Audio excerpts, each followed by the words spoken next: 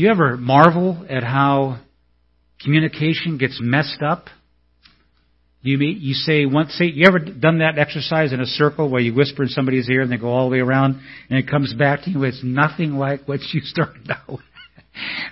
Well, here's a good example of one that happened in a school district back in Kentucky. The superintendent to the principal, tomorrow, directly speaking to the principal, tomorrow at 2 p.m. we will gather in the Homer T. Reynolds Stadium to view Halley's Comet in the eastern sky, an astronomical phenomenon that occurs only once every 76 years. Seems pretty clear? The principal took that message to the assistant principal. Sometime tomorrow after 2 p.m., our principal will dismiss the students to the stadium to watch the phenomenal Halley's Comet with astronomer Homer T. Reynolds in the eastern sky, something that happens once every 76 years. The assistant principal then spoke to the teachers. Tomorrow, before 2 p.m. in the eastern sky, our phenomenal principal will appear with Homer T. Reynolds as they watch 76 astronomical students invite Halley's Comet into their stadium. And then the teachers giving this message to the students. Tomorrow at 2 p.m. in the morning, 2 a.m. in the morning, our phenomenal students will appear with our astronomical principal, Mr. Reynolds T. Homer, as they invite the musical guest Bill Haley and the Comets into our stadium, an event that happens 76 times every year. So, you're not the only one that garbles up communication, for sure. I want Anthony, if you would please, sir, to hand one of these out to everyone. It's a prophecy chart, at least one to the family. There's a couple of couples here. And as you receive it, you open it up inside, and you will see a breakdown of a timeline that the Bible talks about according to our future. So, starting at the far left, this is the book of Revelation. And I'm just going to run through this very quickly, and then we're going to go into our message.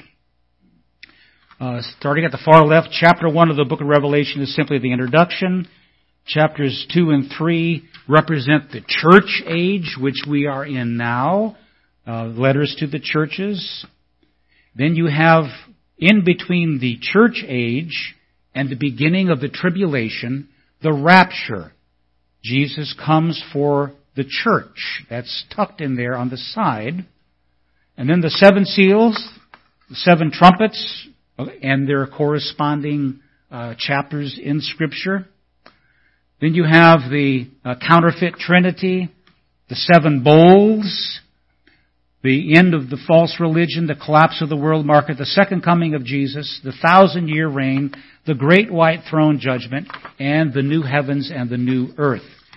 It's an amazing chart for you, and it's one that I hope you'll take with you when you come to hear these messages as we go through them.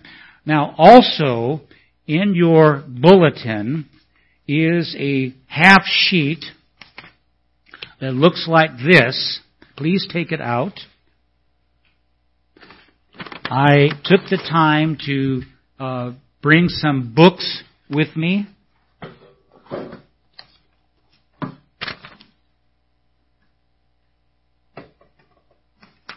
These are 4 books that give you an excellent overview of what we're talking about. This one is Escape the Coming Night by Dr. David Jeremiah. Very plain English, very easy to understand. The next one is the Revelation Record, goes verse by verse through the book of Revelation as a commentary by Dr. Henry Morris. And then you have a very clear book that answers every question that you might have about heaven. It's simply titled Heaven by Randy Alcorn. Excellent book. I've read all of these, and the last one is a big, thick textbook that I had to read when I was going through Bible college. It's called Things to Come by J. Dwight Pentecost. All of these give you an excellent, again, overview of these series, these messages that we will be dipping our feet and our legs, our bodies into as we go through this series. And so please know that what I will be speaking here is just water skiing over the top. There's so much information.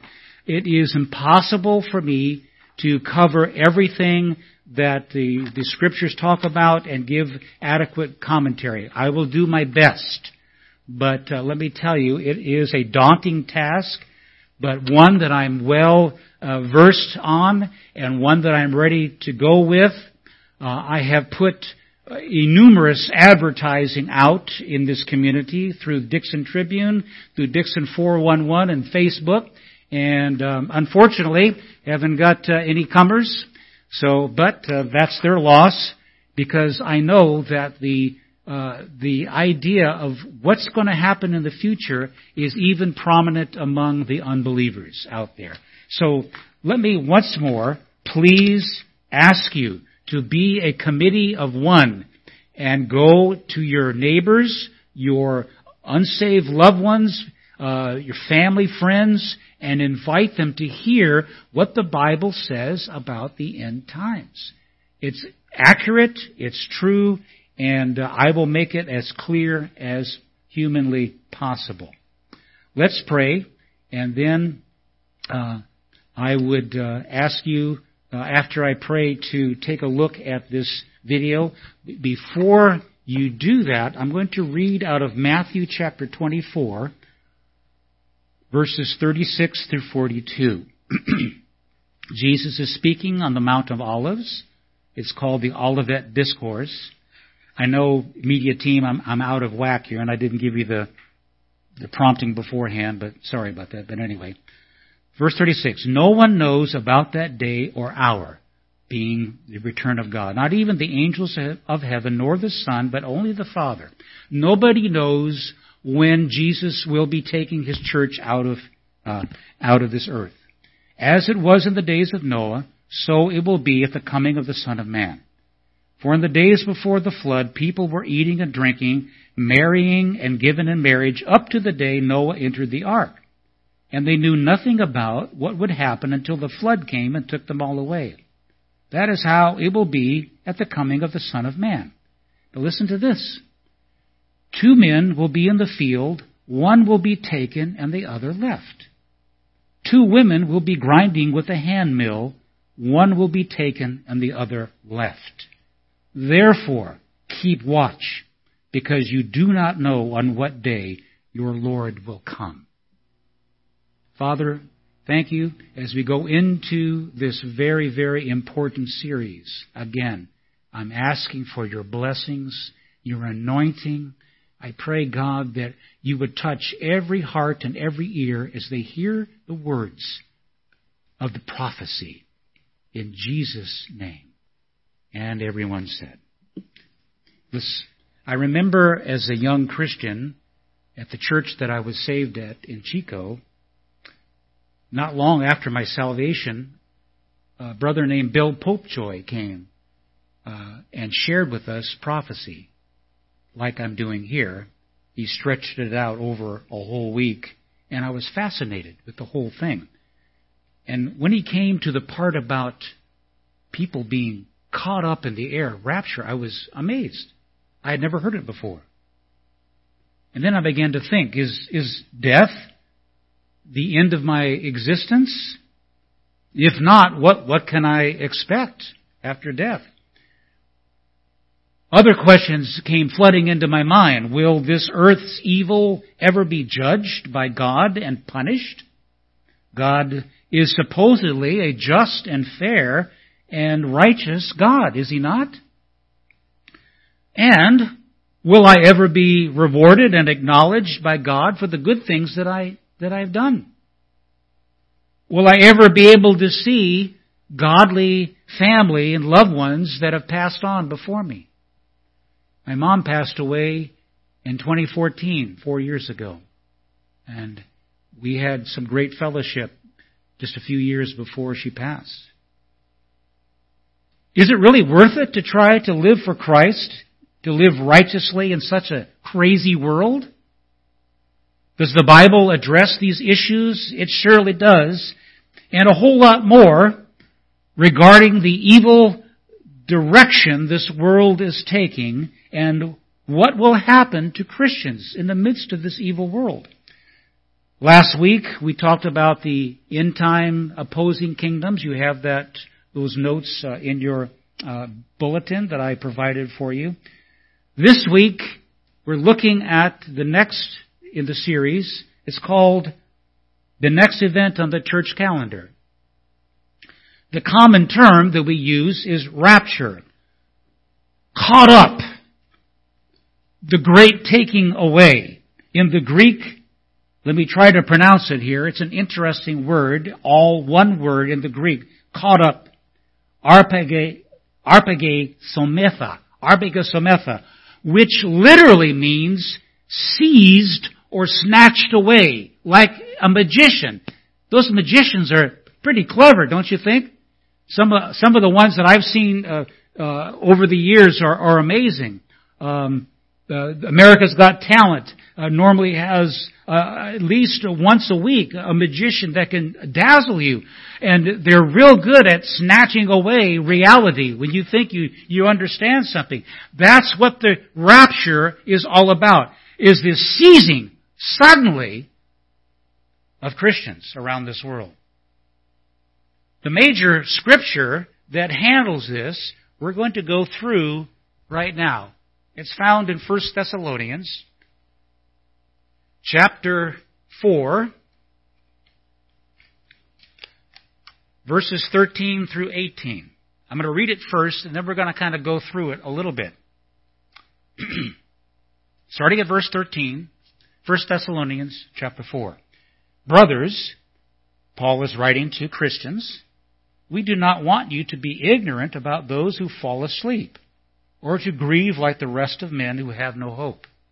We believe that Jesus died and rose again, and so we believe that God will bring with Jesus those who have fallen asleep in Him. According to the Lord's own word, we tell you that we who are still alive, who are left till the coming of the Lord, will certainly not precede those who've fallen asleep.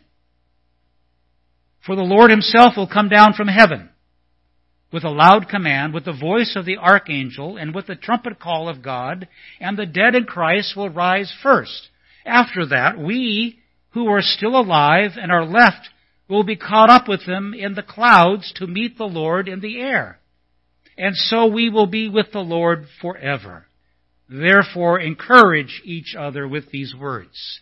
There's a lot in here. Let's break it apart.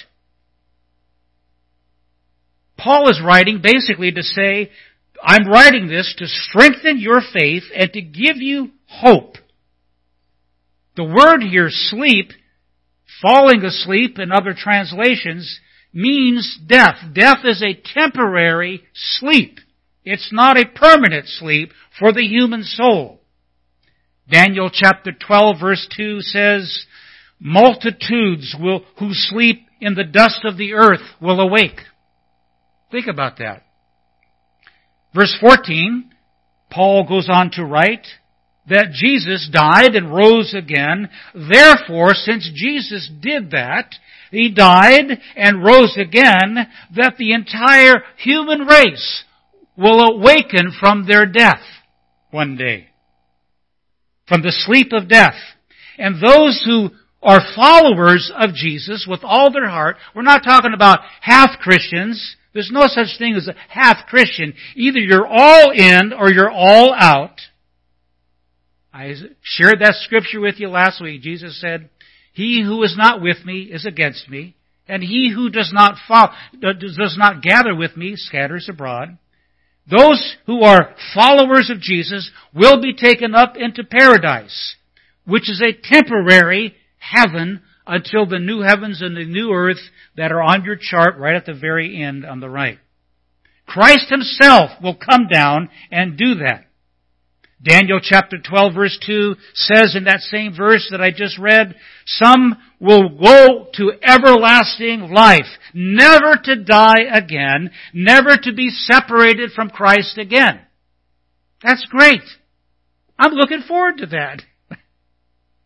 Verse 15, Paul goes on, according to the Lord's word. Well, what did Christ say here? Well, he said many things about death, and especially this event. One of them is John chapter 11, verse 25. Jesus said at the funeral, at the raising, right before he raised Lazarus, his friend, I am the resurrection and the life. He who believes in me, though he die, yet will he live again. And then John chapter 14, verses 1, 2, and 3.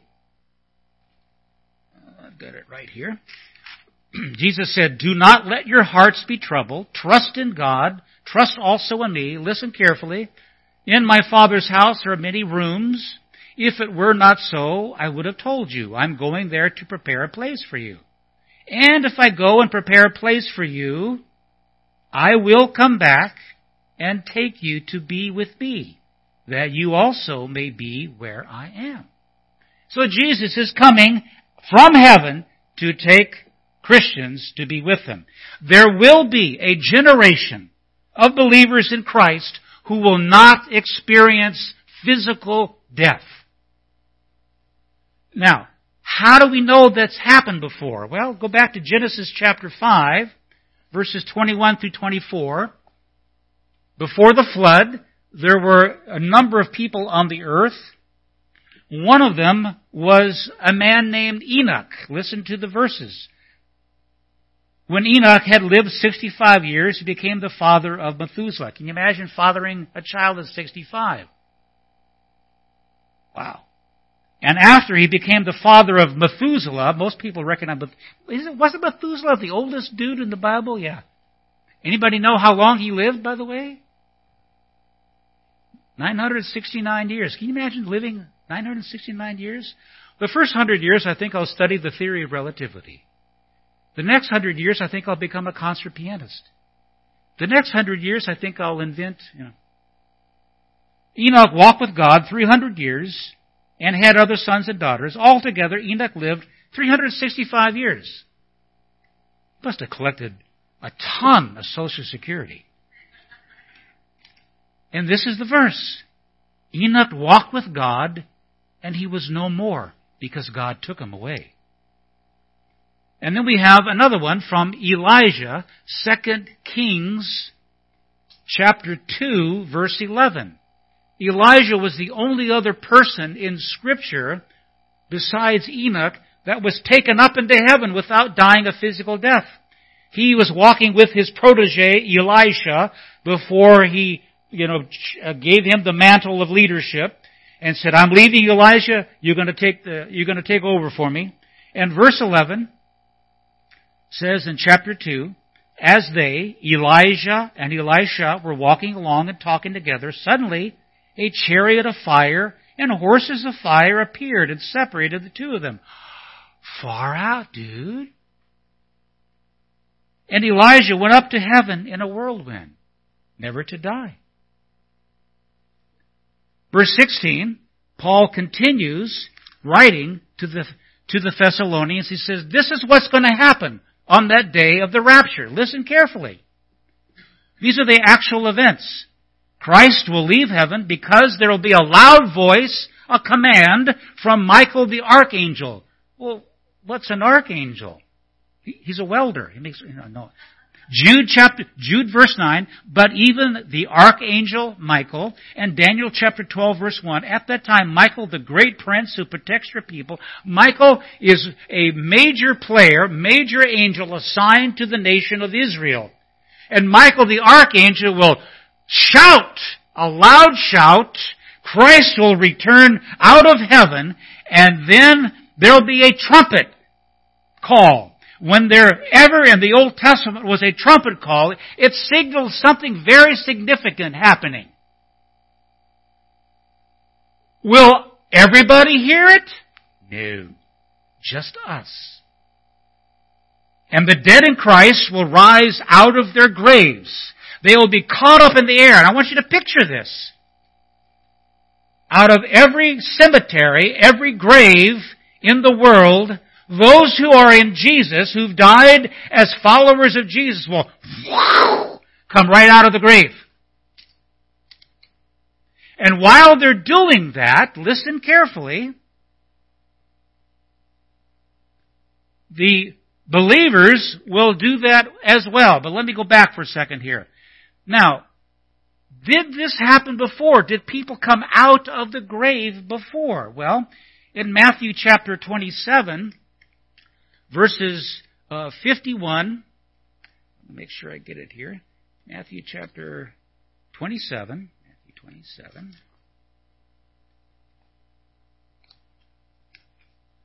All right, verses 51 and 52. It says, at that moment, at the death of Jesus, when he breathed his last, the curtain temple was torn in two, the earth shook, the rocks split, and the tombs broke open in Jerusalem.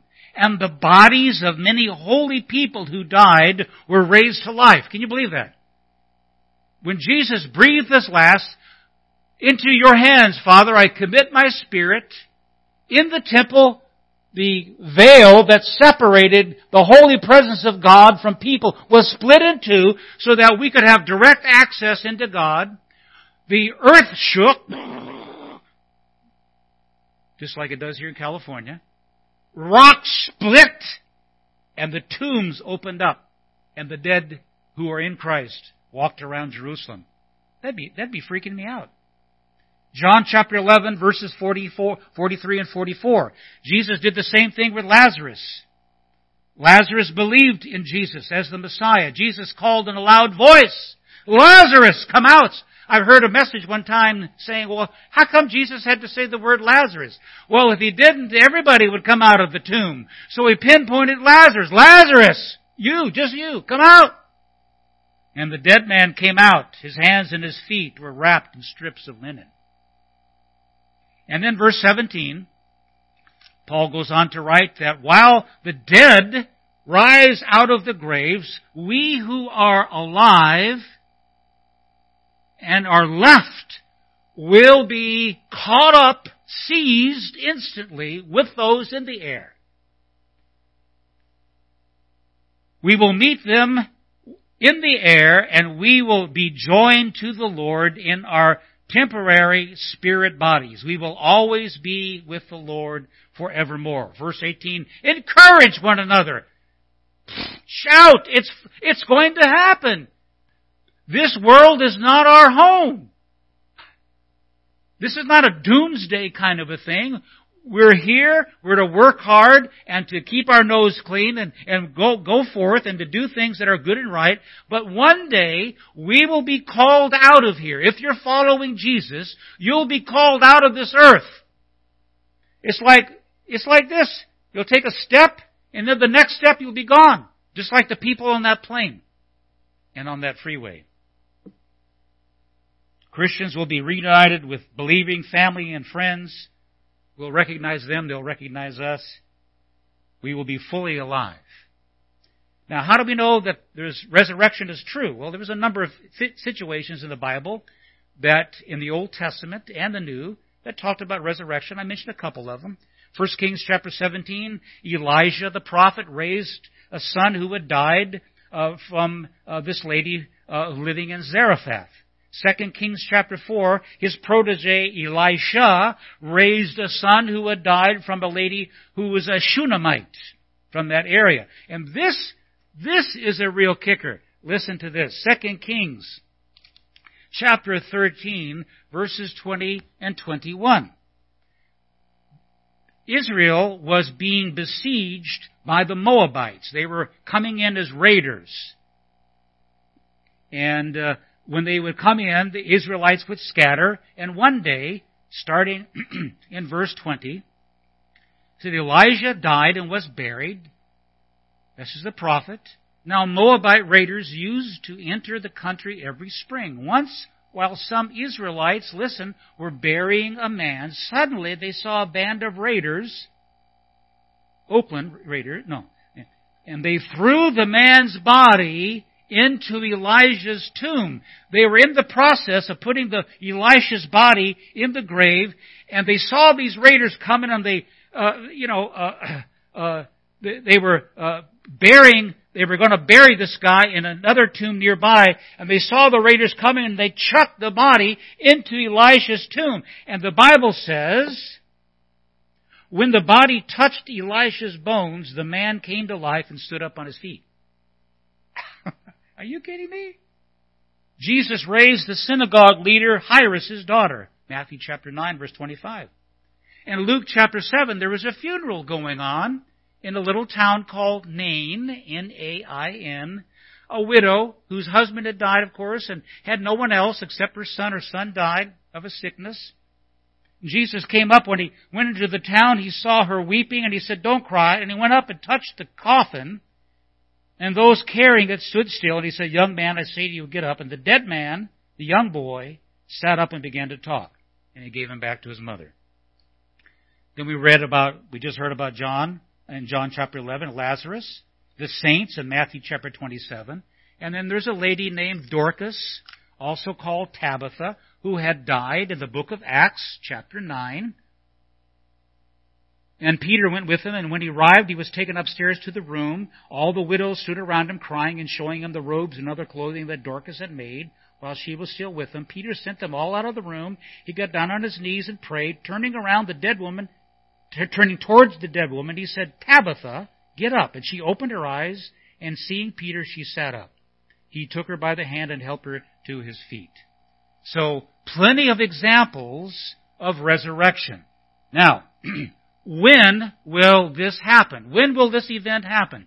Nobody knows. As I mentioned before, as I read earlier, Matthew chapter 24, it says in verse 36, no one knows about that day or hour. It will be, however, sometime between the first and the second advent of Christ. The first advent of Christ we celebrate all the time. Which is what? Ding, ding, ding, ding, ding, ding, ding. Christmas time. That's the first advent, the first coming. When Jesus was born, He lived, He died, and was resurrected, and then ascended into heaven. And now we're in the church age. Christ has left. He sent the Holy Spirit to indwell all of us and give us the power and the encouragement to share our faith with others, which is what we're supposed to do. It's not just my job to do that. I'm here to equip you to do that to your neighbors. It's your job to get out there and to really make a difference to the people around you by your life, your actions, your words. The church is the main instrument that God uses to advance His kingdom. And then the rapture, then the tribulation period, and then the second advent, the second coming. Christ is going to come again a second time. The rapture, only we, the saints, the believers, will see Jesus. Only we will hear the trumpet sound and the loud voice. And the second coming, everybody's going to see it. Every eye will see Him. In the rapture, nobody knows. It just happens like we saw on the plane there. Boom, people are gone.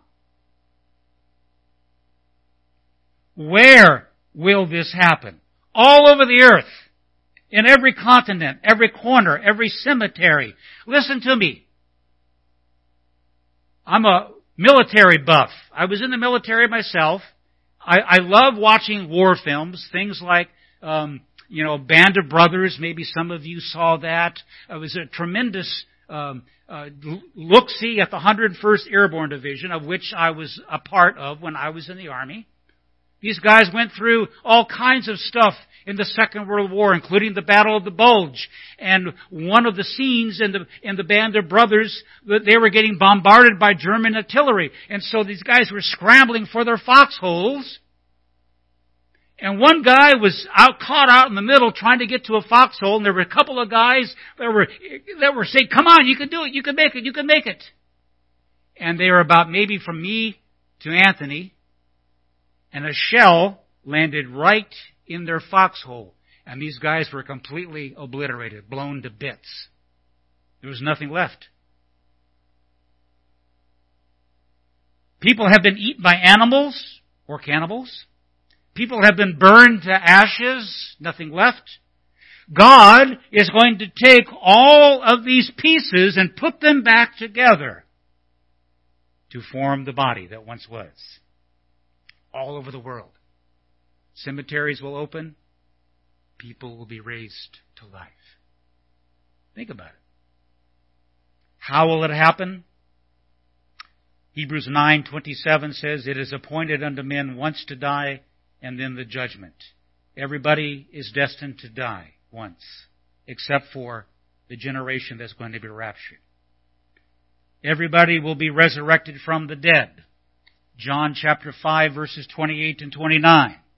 Jesus says, "Do not be amazed at this, for a time is coming when all who are in their graves will hear His voice and come out. Those who have done good will rise to live, and those who have done evil will rise to be condemned." It will happen suddenly. I want you to look at me for a second, everybody. I want you to blink. Most people don't really, they don't think about blinking. Every once in a while I think, I'm blinking now. But we just do it naturally, right? When you blink, you don't really lose any sight. It happens quickly, doesn't it? You blink. 1 Corinthians chapter 15 says this, verses 51 and 52. It says, "Listen, I tell you a mystery," Paul writes to the church of Corinth. "We will not all sleep, but we will all be changed in a flash, in the twinkling of an eye, at the last trumpet." It will happen suddenly.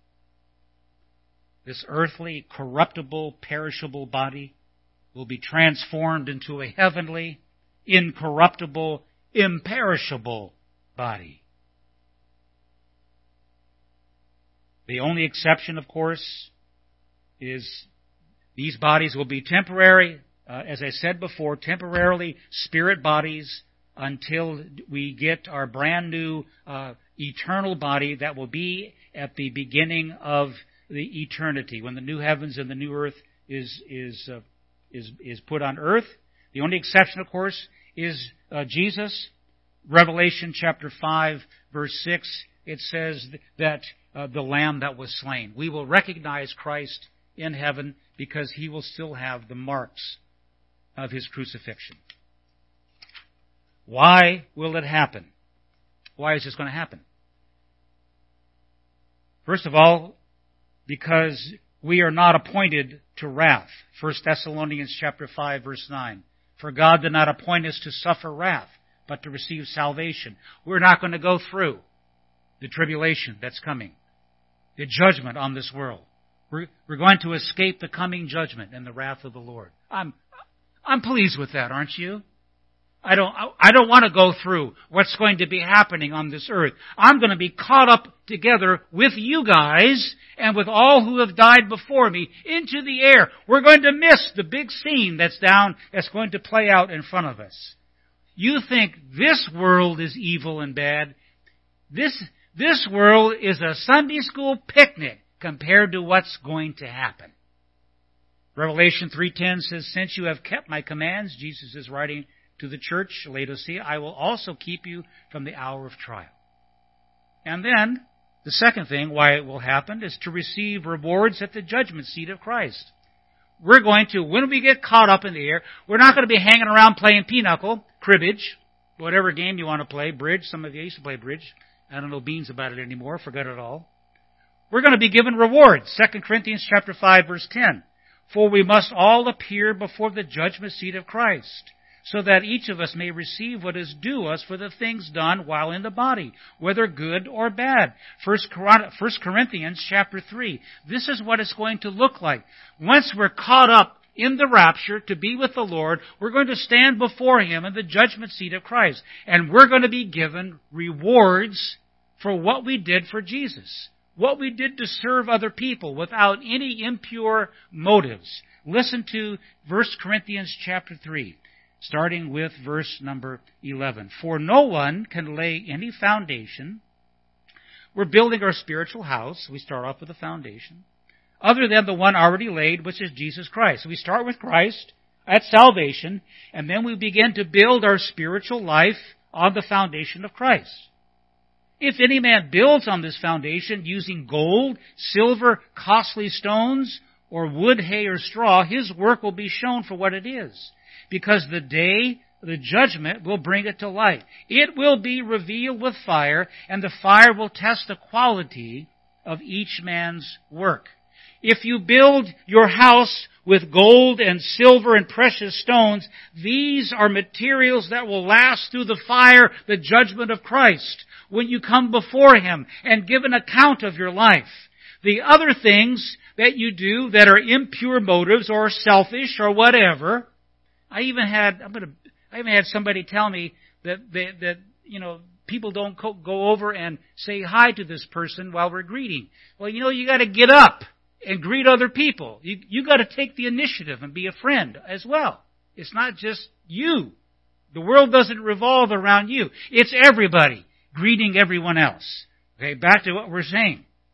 And so, if you build on impure motives and selfishness and ungodly things, as you pass through the fire of judgment, it will be burned up. Gone.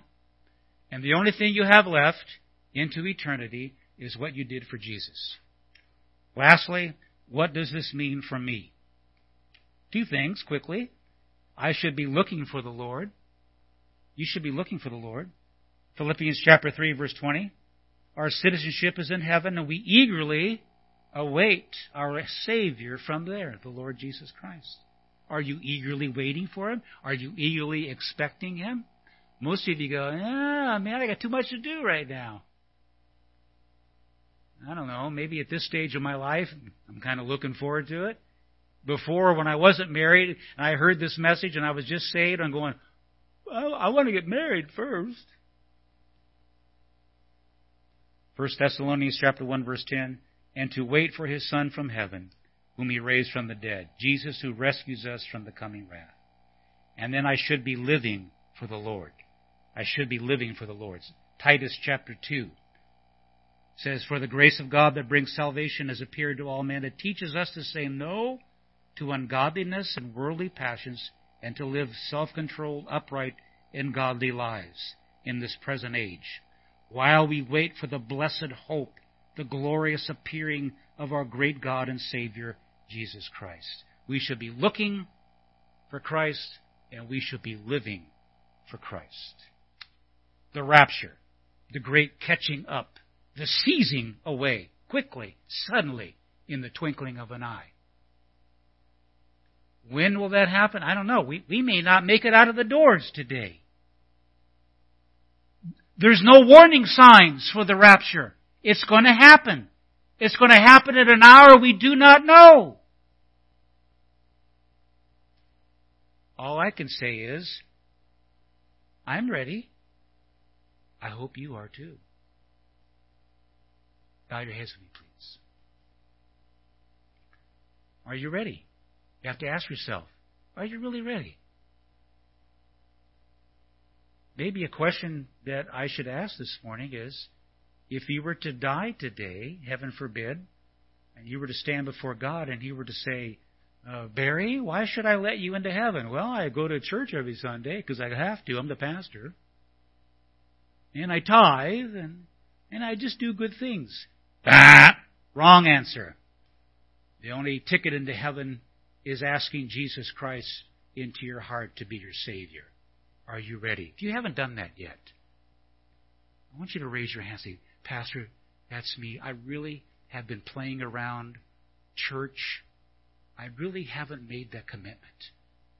If that's you, raise your hand. Say, Pastor, that's me. I want to give my heart to Jesus today. I want to be ready when He comes back and He calls my name. Are you ready to stand before Him and to give an account of your life? Some of you have some things that you need to work on. I need to work on. I don't want to be caught doing something that I am ashamed of when He comes back and snatches me to Himself. And are you ready to rededicate yourself to Him? This is serious stuff. It's not a game. It's not a myth. It's not some Star Wars fantasy. This is Scripture. It's truth. The eternal truth from God's Word. We will be caught up in the air with Christ if we believe Him and if we love Him. He may come today. He may not come for another 30 or 40 years, at which most of us will be gone. But we will be caught up to Christ out of the grave. That's good news. Father, I pray your blessings on each of my brothers and sisters today. Lord, this is a word that's supposed to encourage us, as Paul wrote in verse 18. So encourage one another with these words. Be encouraged today, brothers and sisters. Lord, put your Spirit in us and encourage us with these words. There will be an end to the madness and the sorrow and the despair and the discouragement. There will be an end. Lift up my brothers and sisters now, Father, I pray. Help us, Lord, to make that decision to follow you with all of our hearts, each and every day, not just a one-time thing. And we give you praise and we give you thanks. In Jesus' name, and everyone said. Let's give Him praise today for His Word. Thank you for your Word today, Lord.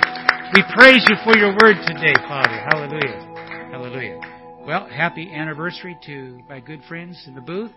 And happy birthday to Mia Farias. And there are others whose birthdays are coming up soon. So blessings on you guys. Have a great day.